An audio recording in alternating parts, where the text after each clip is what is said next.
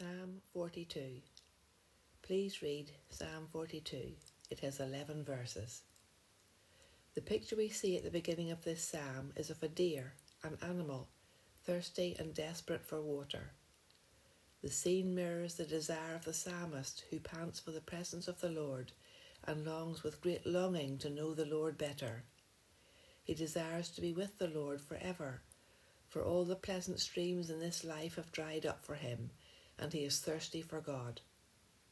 The psalmist is in a deep depression and finds himself on the verge of tears all the time.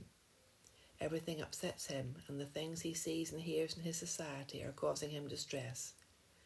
He once went up to the house of the Lord with a joyful throng, but this has all gone past. He remembers it and is distressed, as he is so far away from joy and any festivity. He is so downcast, it is like the powerful and deadly breakers of the sea that are crashing upon his psyche and dragging him down into drowning. The writer questions himself as to why he is so depressed. He cannot get out of it, but he is caught in a vortex of despair that is destroying his thought processes and turning everything into a negative.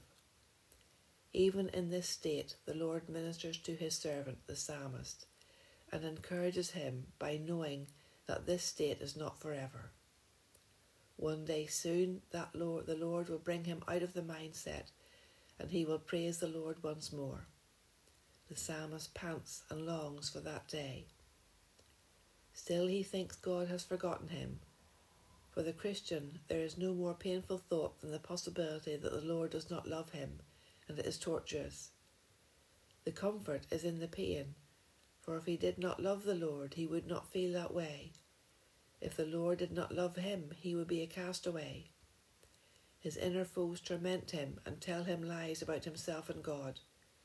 The psalmist continues to comfort himself with the question and the certain answer that the Lord will release him. He must put his trust in the Lord alone and wait patiently.